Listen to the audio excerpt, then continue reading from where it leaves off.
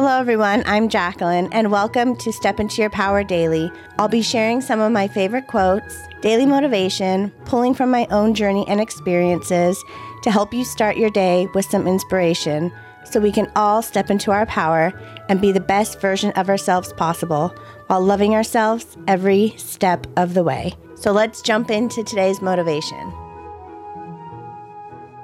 So I'm coming in today with another one of my absolute favorite quotes.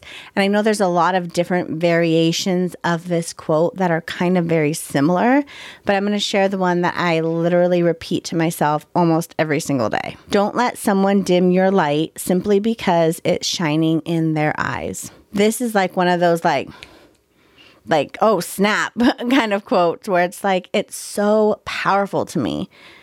Because a lot of the times when we're happy, when we're celebrating ourselves, when we're loving ourselves, when we feel like we're in a positive place, some people unfortunately don't like that and they need to knock you down or feel the need to bring you down to their level.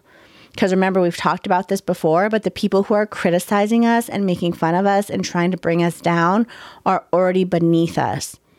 So when we're happy and we're living life, and I've noticed this especially with being in a larger body, if you're happy, people do not like that.